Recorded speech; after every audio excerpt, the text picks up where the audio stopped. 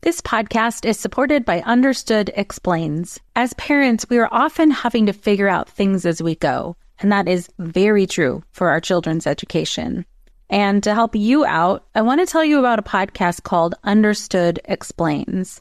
This season is hosted by teacher and special education expert Juliana Urtubey, and she discusses all the things you'd want to know about individual education plans, or IEPs, what they are, why they're needed, who benefits from them, and what to expect when you have meetings with teachers.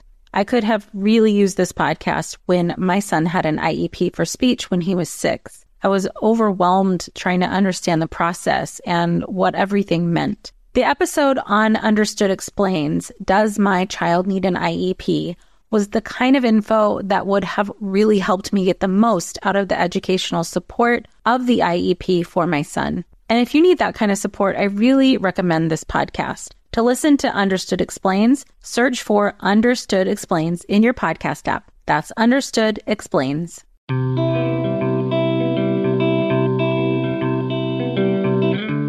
Welcome to Mom and Mind, where we dive into all aspects of perinatal mental health and wellness related to pregnancy, birth, loss, postpartum, and new parenthood. It's so much more than postpartum depression. We raise the volume on all of these topics in the hopes that someday everyone will have the support and info that they deserve before they need it. Please note this podcast is not a replacement for treatment by a professional or professional training. Welcome to Mom and Mind. I'm your host, Dr. Kat. October is Pregnancy and Infant Loss Awareness Month. And we want to start off this month with holding space to honor all of you who have lost a pregnancy or infant at any stage and at any age, and to also honor the lives of the children that you lost and hoped for. This is an incredible amount of pain, and it is very difficult for anyone who's never been through it to imagine, but certainly anyone who has compassion can offer their sympathy and their support. Oftentimes, the road for a lost parent and a lost family is confusing and isolating and can feel very lonely. Sometimes there's a lot of support right around the time of the loss of the pregnancy or infant, and then over time it can feel like support kind of drops off. But from the countless women and families that I've heard from and talked to, that loss never really goes away. And frankly, there is no timeline for grief, and there is no one right way to grieve. So please know that I am honoring you and your loss and your process of grief in whatever way. In our episode today, we are going to be talking with a lost mom, and she's going to be sharing her experience with twin-to-twin transfusion syndrome that resulted in the loss of her daughter. Sarah Arcata is an artist and an educator. She lives on the East Coast, north of Boston. You can find her exploring tide pools with her two living children, ages 3 and 6, or making art. She is an advocate for arts education, working on her master's degree in leadership and education. She met the love of her life while attending art school in Boston. Shortly after meeting, they married and had their first child. A few years later, she became pregnant with twins. And that's where her story today begins. Sharing her story of loss, postpartum depression, and recovery, she hopes to bring awareness to a serious condition affecting twin pregnancies called twin-to-twin transfusion syndrome. She will tell us more about what that is. Through her difficult pregnancy and living with grief, she's found meditation and mindfulness, and she wants to share her journey of personal care and discovery with other women, specifically those who may have lost a child. After the birth and death of her daughter, she started to experience postpartum depression, anxiety, and PTSD. She would like to bring awareness to twin-to-twin transfusion syndrome and offer hope to mothers who may struggle with grief. For those of you listening who find that this topic is too sensitive to listen to at this time, please know that we are here and you can come back to us at any time. It is very important in your own loss journey to gauge for yourself what you feel ready to listen to, and we honor that. Let's meet Sarah. Welcome, Sarah. Thank you so much for being with us. Thank you for having me. I'm happy to have you on to talk about this really difficult topic. We haven't had somebody share their story of this so far, so I know it will be very, very great for listeners who've gone through this to hear that they're not alone and hear how you got through your experience. So please do start wherever you think you'd like to for your story. Okay. Well, I guess we can start at 14 weeks, where I found out that I was pregnant with Modi twins, which are identical twins that share a placenta, but they have separate sacs. So at 14 weeks, I was told I was pregnant with twins, and that was quite a shock. And then 16 weeks later, or 2 weeks later at 16 weeks, I went in, and that's when the fetal medicine doctor told me that my twins and I are suffering from twin-to-twin transfusion syndrome, which is it's a disease that affects identical twins. It is rare, but occurs in 1 in 10. So that's when this roller coaster of emotions begins: fear, anxiety. Can you, for people who are just learning about this, can you explain a little bit about what twin-to-twin transfusion syndrome is and what it does to you and your babies? Yes. So as I mentioned, it affects Modi pregnancies, which is identical twin pregnancies. Twins share a placenta but have separate amniotic sacs. When the placenta is being formed, the vessels of the placenta are not shared equally. So in this case, one twin receives too many nutrients and too much of the vessels, and the other twin does not have enough. And so in twin-to-twin transfusion syndrome, there is a donor baby and a recipient baby. The donor baby is the baby that is not receiving enough nutrients, and therefore the recipient baby is getting too many nutrients. To kind of simplify it. Yeah, thank you for that. So this results in extreme differences in amniotic fluid. It can also affect the development of the organs and so on. So while I was pregnant with the twins, I was very uncomfortable because of the difference in amniotic fluid between the sacs. So I had too much in one sac and not enough in the other. I was being monitored twice a week, going to ultrasounds twice a week, living every day, every moment of every day in fear and anxiety and wondering what is going to happen, what is going to happen to me, what is going to happen to my babies, what is the outlook for this. Twin-to-twin transfusion can be very unpredictable. So it is literally day to day because it can flip, it can change. There are 4 stages. So stage 1, stage 2, stage 3, stage 4 and so we were at stage 1 and we were steady at stage 1 for quite a while. And there were moments where I felt, okay, we're going to be good. This is okay. We can deal with this. We're going to be good. Yeah. And then the next week, the next ultrasound, there's changes. Wow, that sounds really already off the bat. I mean, scary, like you said, and just anxiety producing all the time if things are changing that frequently. Yes. So that went on for a while. I had to have amniotic reduction because I was just so big and so uncomfortable. So that was one step. And the fluid just came right back. And that had me feeling very, very hopeless. And very worried. During this time, I kind of assume that you're not doing much else other than just trying to take care of yourself. You know, like, are you able to, if you worked outside of the home, were you able to work? Or if you were at home, were you able to do stuff at home? Dr. Kat, I could not do anything. And it was terrible because I had a 3-year-old at home and I could not go back to work. I was so ill and so uncomfortable. And I just remember just laying on the couch and my 3-year-old sitting in the living room playing on the floor and just feeling so guilty that I could not be the mom I wanted to be for him in that moment because I was suffering. Gosh, that's so hard. There's like nothing you can do but hope. Yeah. And so there is a surgery that can be done called laser ablation surgery, which it blows my mind based on how they go in with a very small tool and they go in and they sever some of the vessels in the placenta and they cauterize them and So this was the next thing. This was our last shot to go in there and try and save our babies, because we didn't know if one would survive or if both would survive. And like, as I said, it was very unpredictable. So you have to kind of take every measure that you can. Right. So it was Halloween, and I went to Brown University in Rhode Island and had laser ablation done. And I spent one day healing, and the next day was when they brought up the ultrasound. They brought up the ultrasound to see if they can find a heartbeat on the babies. How far along were you at this point?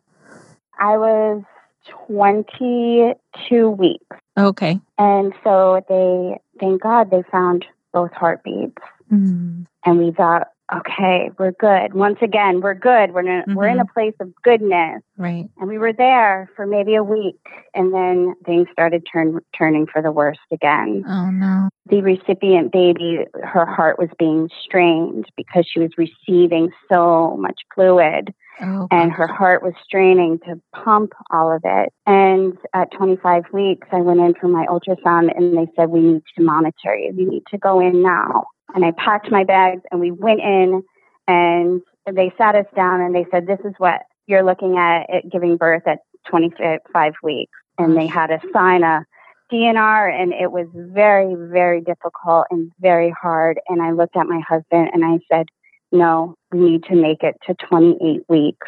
We need to make it to 28 weeks, because there is quite a vast difference, even though the 3 weeks makes is such a vast difference in the viability of the babies and their health. Yeah. This podcast is supported by Starglow Media's Mysteries About True Histories.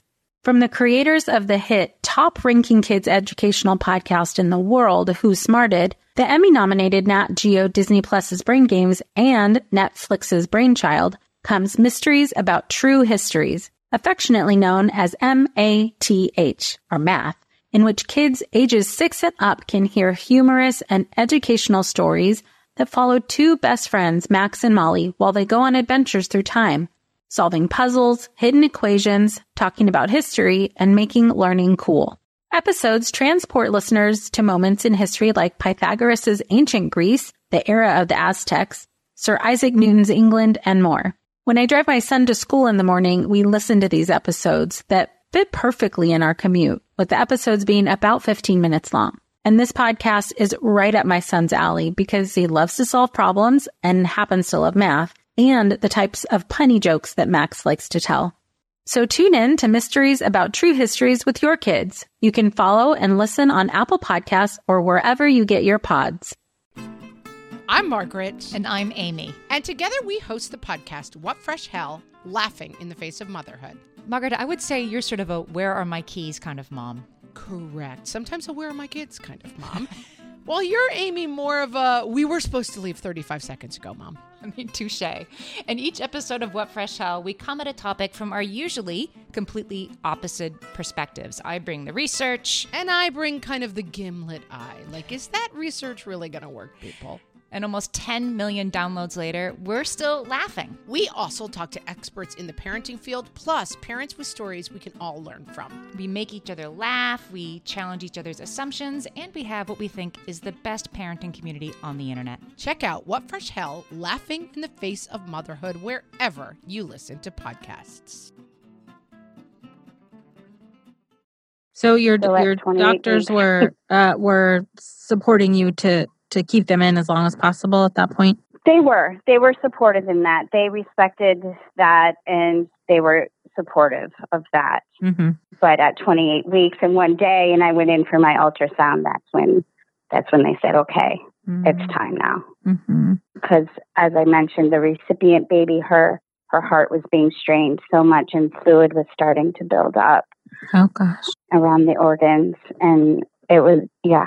And at this moment, you're just in like go and survival mode, and you're almost not even processing all of that's going on. You're just doing what you need to do. Yeah. Yeah. So that's what you're in. You're kind of like go mode, survival mode, just trying to get through this. Yeah. Yeah. And then the next phase is at 28 weeks. And one day we had the emergency C-section and gave birth to the 2 babies, and our donor baby A, and she lived 45 minutes after birth, and that was it, and she was gone. Mm-hmm. And our recipient baby B, I just call them that now. Obviously, they have names. I don't call them baby A and baby B, right. But just for sake of this, our recipient baby B, she went straight up to the NICU, and they stitched me up really fast, and they said, you need to go see your daughter. And this was baby A, Liliana. And they rolled me up, just stitched, rolled me right up to the NICU. And there was Liliana, and they put her in my arms. And that's when she left us and passed away. Sorry. Wow. So, I mean, you had just been through so much. This is a whirlwind. And can you describe a little bit about how you were feeling through all that, if you can recall? Yeah, just this heightened sense of fear and anxiety all the time. Yeah. And survival mode, just adrenaline and stress chemicals just pumping through my body during this whole ordeal, because living every day and not knowing, are they going to survive? How are we going to get through this? So it was this constant heightened level and survival mode, just working off the adrenaline and just keep going and doing what we need to do. Mm-hmm. And it didn't slow down, because now we had our daughter in the NICU and fighting for her life. Right. So I imagine in some ways your attention probably split at least between both babies, and you're just trying to, it's not like you can wrap your head around what's happening. Yeah, it was split, because it was now I need to be strong and be there for Cecilia in the NICU, but I want to just sit and feel and mourn and grieve. Yeah. And I didn't allow myself to do that, because I needed to be there and be strong for my family, my husband and my 3-year-old son, and for Cecilia. And so I didn't allow myself those moments to just grieve and feel. And I remember sitting in the NICU holding Cecilia and just thinking, I don't feel anything. I feel numb. Right. Absolutely. It would be hard to feel much then, or to be present, because it sounds pretty traumatizing. Yeah. And so 85 days later, she was in the NICU, and they were still kind of wondering what was going to happen the next day. Is she going to be okay? Waiting for the phone to ring, waiting to hear. And so it was still that heightened sense of survival and fear and anxiety, but it was a little different now. And then 85 days later, she was beautiful and healthy, and she came home.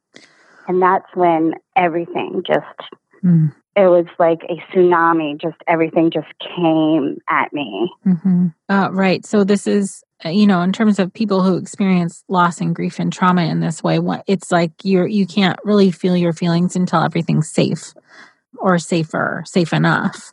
And so getting home for you was kind of that.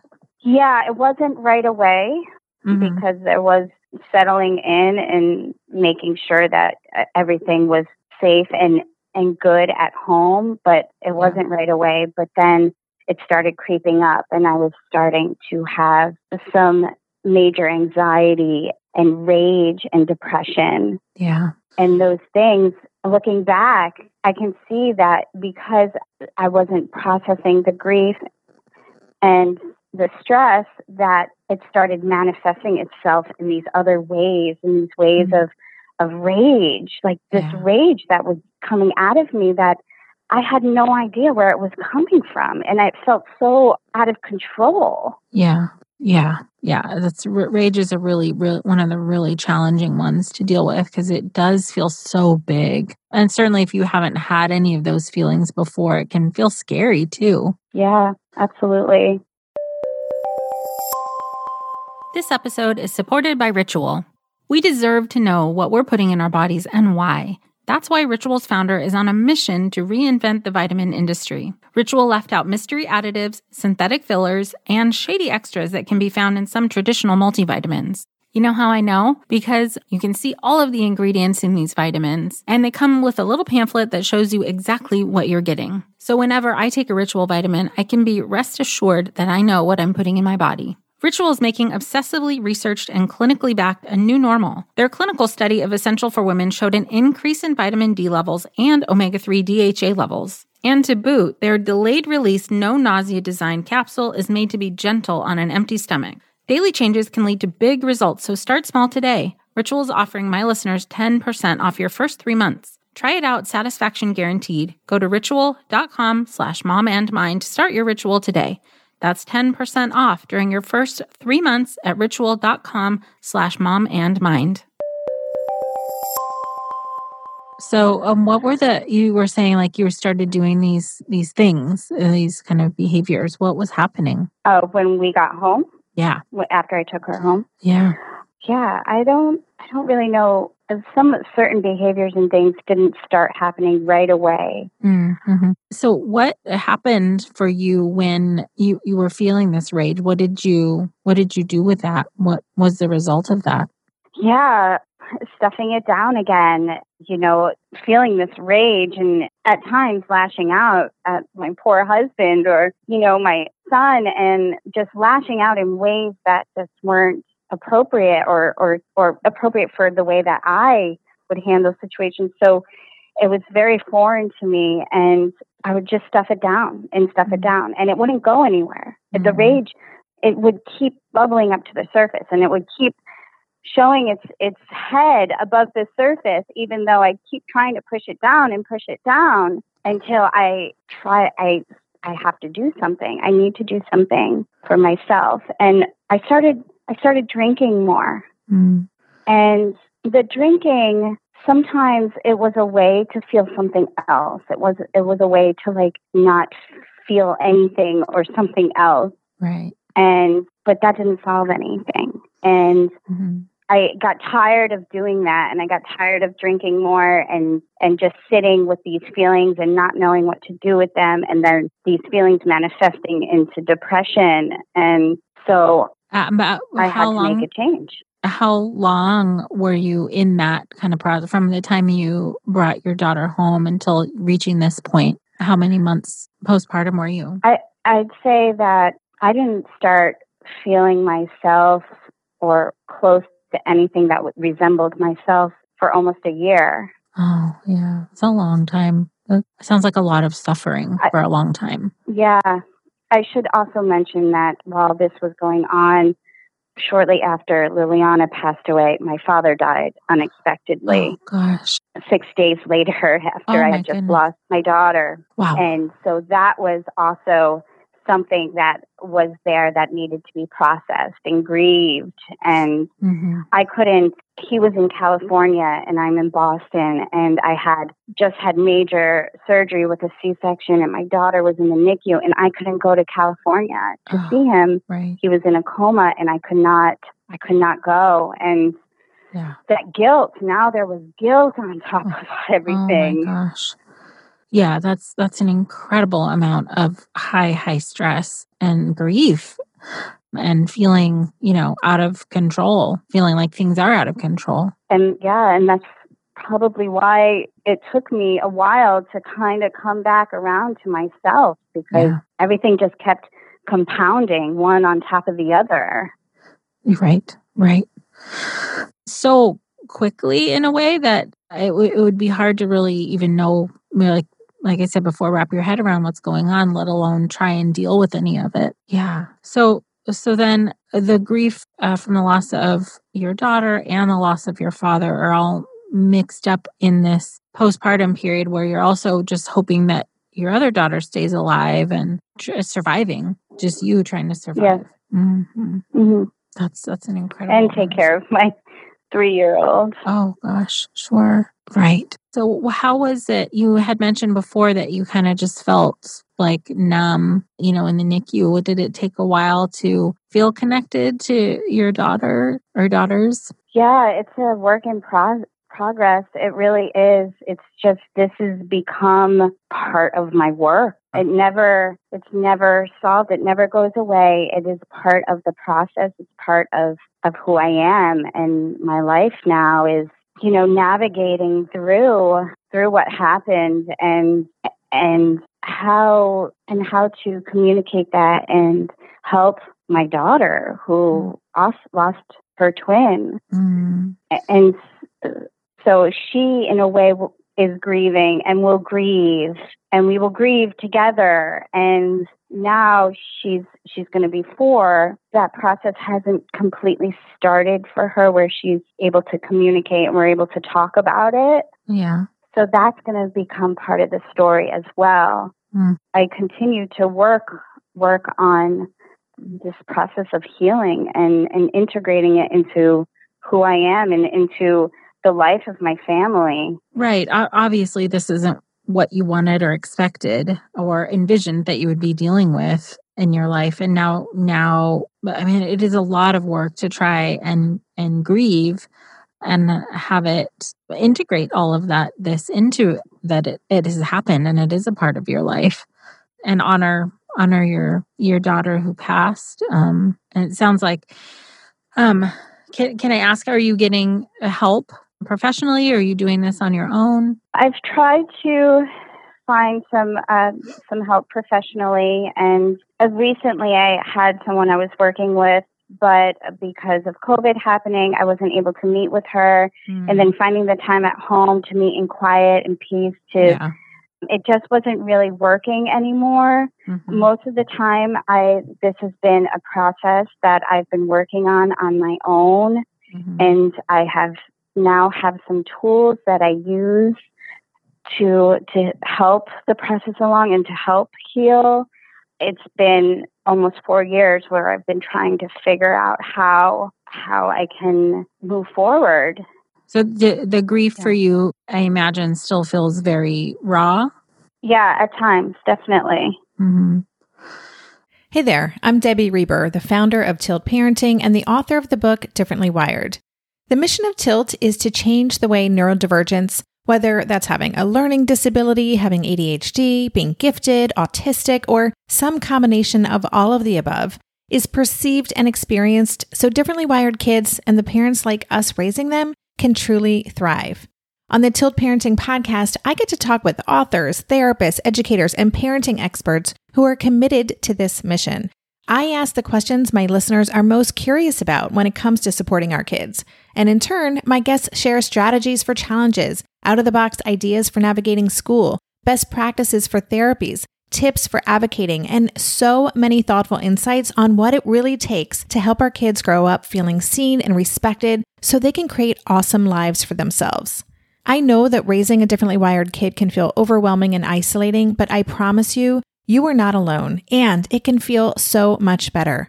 If you're on this parenting journey, come listen to Tilt Parenting. Together, we can shift this paradigm and show up for our exceptional kids with hope, possibility, and joy. Hello, you sentient ball of stardust. My name is Casey Davis. I'm a therapist, and I'm an author of the book How to Keep House While Drowning, where I talk about ways to make it a little bit easier to take care of yourself when you're overwhelmed, stressed, have mental health issues, physical health issues, or maybe you're just in a hard season of life. Maybe you're looking for a place that you can come and listen to some practical advice. This is a podcast for all of the self-help rejects. We're going to talk about skills for survival and self-kindness. And I'm going to leave the pop psychology at the door. I promise not to tell you to meditate or to journal. We're just going to give you some really insightful conversations with hopefully some practical advice. So I don't believe you need to pick yourself up by the bootstraps. I don't want you to just try harder, and I don't believe that laziness exists. So join me over on Struggle Care, where we can find compassionate solutions that help us function a little bit better. Right. And I appreciate what you said earlier, that this is not really something you just don't think about anymore. You don't get over. The grief and the loss is part of your life, and you're trying to figure out how to live with it. Yeah. Right. And still have your other kids. Yeah. And still have, that, because I think I was at such a high level of stress and survival mode and anxiety with the twin-to-twin transfusion syndrome because it's very unpredictable. And I think because I was at such a high level like that for so long after the birth, then with the NICU experience, that I've almost haven't quite been able to get myself back down to the level where I was before. And I don't know if I'll ever get back down to that way prior to this happening, but I can use that to better my life and to take up habits and do things that can enrich my life and that can help just explore these feelings more and this experience. Right. So you were mentioning before that there was like a period of drinking more heavily and drinking a lot to, I assume, kind of numb out and like you said, feel other things. So it sounds like there was a point at which you realized that you couldn't do that anymore, or you didn't want to. Yeah, I just didn't want. I just couldn't do it anymore, and I didn't want to, and it wasn't doing me any favors. And it's been a process. But the first step was there was a meditation center in our neighborhood, and one day I said, I'm going to go there, and I'm going to see what I can find. And that in itself just blew open so many doors for me. Great. Just having that tool, that tool of meditation, it allowed me to sit in stillness and to actually feel instead of pushing it away and numbing with alcohol and all of that. The meditation was a way for me to just sit in stillness and to have compassion and to feel. And that was the first step in healing, was to actually feel. Were you feeling the loss, feeling the grief, or lots of other things too? Feeling loss, feeling grief, feeling, why did this happen to me? This is so unfair. Feeling guilt, feeling why. A big part of it was, why did this happen? Right. Why? Right. And so, yeah, all of that. So, I mean, that's an amazing space to be able to get to allow yourself to feel and have compassion as well. How did that compassion for yourself help? It helps tremendously because as a mother and as a woman, and when things go wrong with birth, even though it may completely be out of your control, twin to twin is completely out of my control. You still have a sense that I did something wrong. It's because of me. And you still feel guilty because you feel like you did something wrong. And having that self-compassion was really important in that aspect, because it made me feel like I didn't do anything wrong and to love myself because this happened to me too. Right. And that it wasn't my fault. And the self-compassion is what made me turn around and realize this was not my fault. Oh, that's beautiful. I went through this too. Right. That's just such a more gentle approach to healing than, trying to judge yourself through and being harsh with yourself. That never leads to healing. But this softness and compassion that you found sounded super powerful and just what you needed. Yes. Yeah. So you've been using meditation and mindfulness as well in part of your healing journey? Yes. And obviously creativity, because I'm an artist. So that really helps as well. The finding some sort of creative outlet has been very important for me too, because it also gives me a sense of myself, a sense of self. And it's relaxing and healing. That's fantastic. What kind of art do you use or do you like that helps you feel better? I use whatever. I'm pulled into different directions. So whatever art making material feels appropriate at the moment. So I just sort of go in many different directions. Currently, I'm incorporating writing and painting, which is really nice because I'm able to find some poems and writings that help to deepen the creative process. But yeah. That's great. So you have having that outlet is like literally at your fingertips for you, and something you can go to whenever you need. Yeah, if I can just peel away from the family, which is really hard, but sometimes I do, and I go into my bedroom and I lock the door and I have my easel set up, and they know the mom's upstairs and the door's locked, and so And that takes some practice because not everybody cooperates. So that is also a work in progress to carve out that time that I need, because that time is really precious for me. Yeah, absolutely. And I just love that you have figured out how to incorporate these things for yourself, and how important healing is, and how important you are in terms of, just in general, but also that you need this healing as well. I mean, it impacted you, it impacted your family. But to your point earlier, because these things happen in your body, it's hard to not feel, that guilt and pressure that somehow you had something to do with this. But your outlets have helped you anchor outside of yourself to know that the healing is available to you. Yeah. And to find every and any outlet you can possibly find. I mean, sometimes I use essential oils because that's what feels right and what I need. And so any and everything, right. You just put together your toolbox to whatever you need in the moment. Absolutely. So obviously you have been through so much and learned so much along the way, and you still are in your healing journey. What would you say to other people who've lost a child in this way or dealt with twin-to-twin transfusion syndrome? What would be your message for them? One thing that I would say is that this is, yes, a very difficult and heartbreaking, stressful experience, but it's also to look at it in a way that this is something that will also enrich your life and that you will grow from, and it will help to inform who you are and the kind of family that you raise by turning it around and creating strength from a situation that can be hard. And to dig up and to find that strength, and it's there, and you might have to work on it, but once you do, it will color your life and make everything a little bit more enriching. Yeah, that is the hope, right?